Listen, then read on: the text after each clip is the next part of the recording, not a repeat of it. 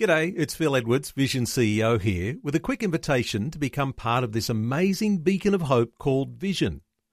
Together we can put our love into action to help people of all kinds build or rebuild their lives on the truth of God. Please consider the part you can play during our upcoming Visionathon appeal, remembering that it's your support that makes Vision possible, including this podcast. Audio on demand from Vision Christian Media. Jesus said, "If you hold to my teachings, you are really my disciples. Then you will know the truth, and the truth will set you free." Many Christians have an old covenant mentality. They're relating to God on the basis of a covenant that is now obsolete. And that's why they struggle in their lives. What does it mean to be in the new covenant, and how do we relate to God in the new covenant?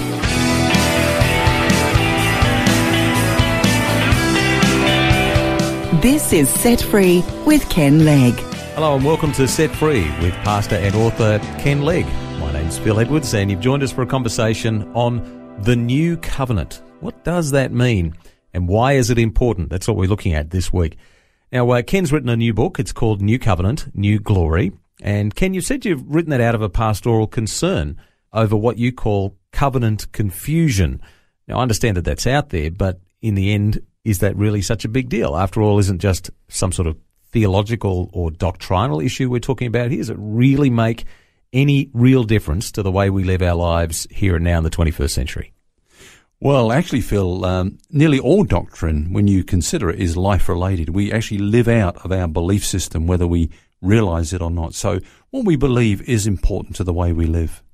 All right, well, let's get some real rubber meets the road stuff here, Ken. How does it actually make a difference living with a new covenant mindset as opposed to an old covenant mindset? And, what is the difference? What does it actually mean? Well, of course, all this determines the way that we're going to relate to God. See, the old covenant was a conditional covenant. God gave a covenant of law to Israel. Now, the response of the law is works. So we talk about the works of the law. There were a whole lot of works that Israel had to do in order to stay in covenant with God and to be blessed by Him. And they signed on the dotted line. Actually, you can read it in Exodus chapter 24. They said, all that the Lord has said, we will do. Signed and sealed. They made a covenant with God on the strength of their obedience. And weren't they brilliantly wonderful at keeping it? And aren't you glad that they're the guinea pigs and not us? Yeah. Because we would have done exactly the same as they did. Of course, the new covenant is an unconditional covenant as far as our performance is concerned. It's based upon the grace of God. Now, the law is what we try to do for God, but grace is what He has done for us in Christ. What's the response that the Bible asks for in respect of grace? It's faith. By grace you are saved through faith. So for the Christian, Paul said, the life that I now live in the flesh, I live by faith in the Son of God, who loved me and gave Himself for me, or the just shall live by faith. So we live our Christian life believing in all that Jesus has done as being adequate and sufficient for us in order to live a life that is fruitful and blessed in the presence of God. I guess one of the things a lot of people struggle with is the whole thing of performance, that I've got to jump through these hoops so that God will be happy with me. Absolutely, and that is old covenant mentality. For example, there's a teaching that goes around that if you want to prosper, then you need to give to God. Give and it shall be given back to you. So there's this kind of mercenary sort of attitude that we approach God in. But isn't that a biblical principle that, give and it shall be given to you? And pressed down, running over and all of that? Yeah, it's a principle, but it's taken out of its context because what it's saying is that's in the area of our stewardship. If God sees us to be faithful in what He gives to us, in terms of our giving it out to others, He will give us more. He'll entrust us with more to administer on His behalf. It's not a question of if we want personally more from God, we've got to give in order to get. We have already been qualified for every good thing because of what Jesus did at Calvary.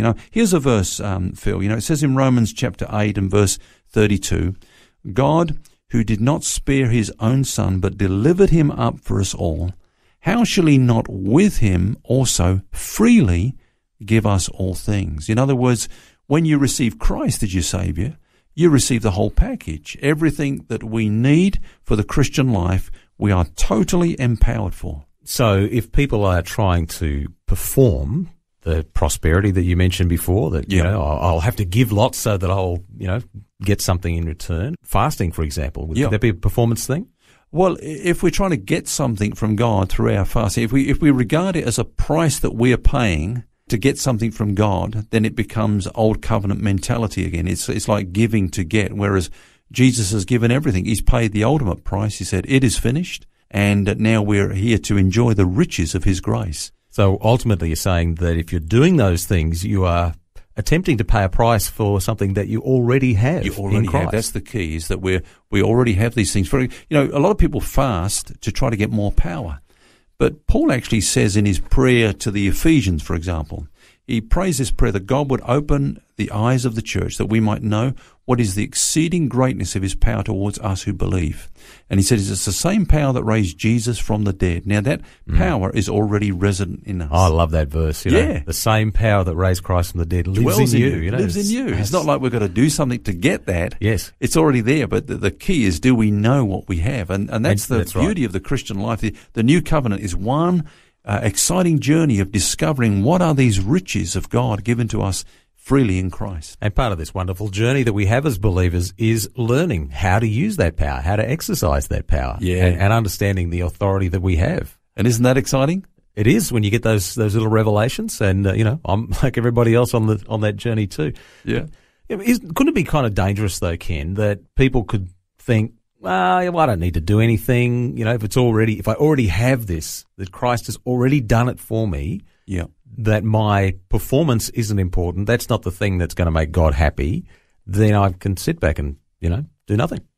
It is a danger. It is a possibility, but let me look at that a bit more closely. I wrote a book called "This Is the Life: How to Establish Your Heart in the Grace of God." Mm-hmm. It's all about the grace of God. And a pastor friend of mine read it. He said, "Ken, I agree with everything that you have said in this book, But when I preached it," he said, "people went slack on me. They didn't pray so much. They didn't give so much. They didn't come to church so much. So it could be said that grace doesn't work." I said, no. What grace does, it actually exposes our hearts. What it does in this situation, it exposes the hearts of those people that the only reason they did those things was to get something from God. Now they discover they had everything freely. They didn't really want to do those things anyway. Their hearts were exposed. So it actually reveals our mercenary motive. So when you take the mercenary motive out of the Christian life, that we're doing something to get something from God, when you take that away, what are you left with? Why should I do anything for God? Well, there's only one reason, and that's love.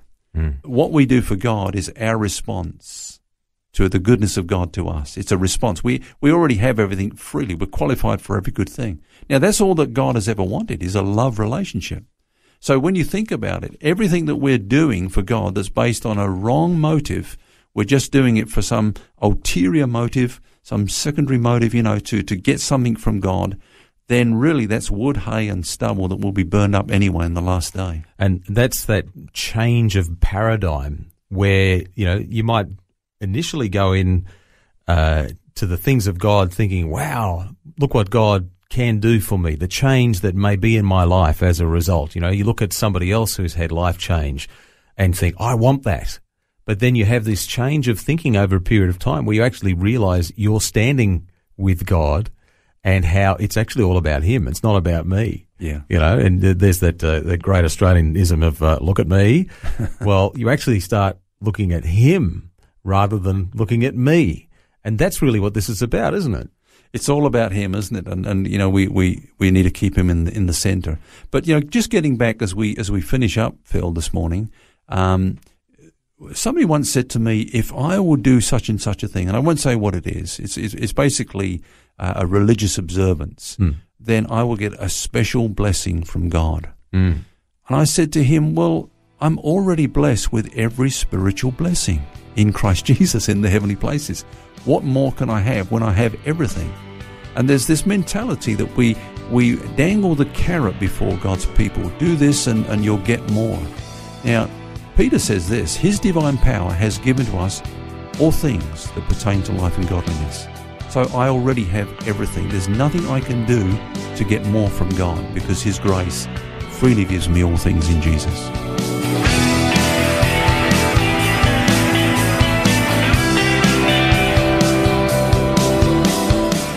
That's where we must leave it for today, but join us tomorrow as we continue our look at the New Covenant.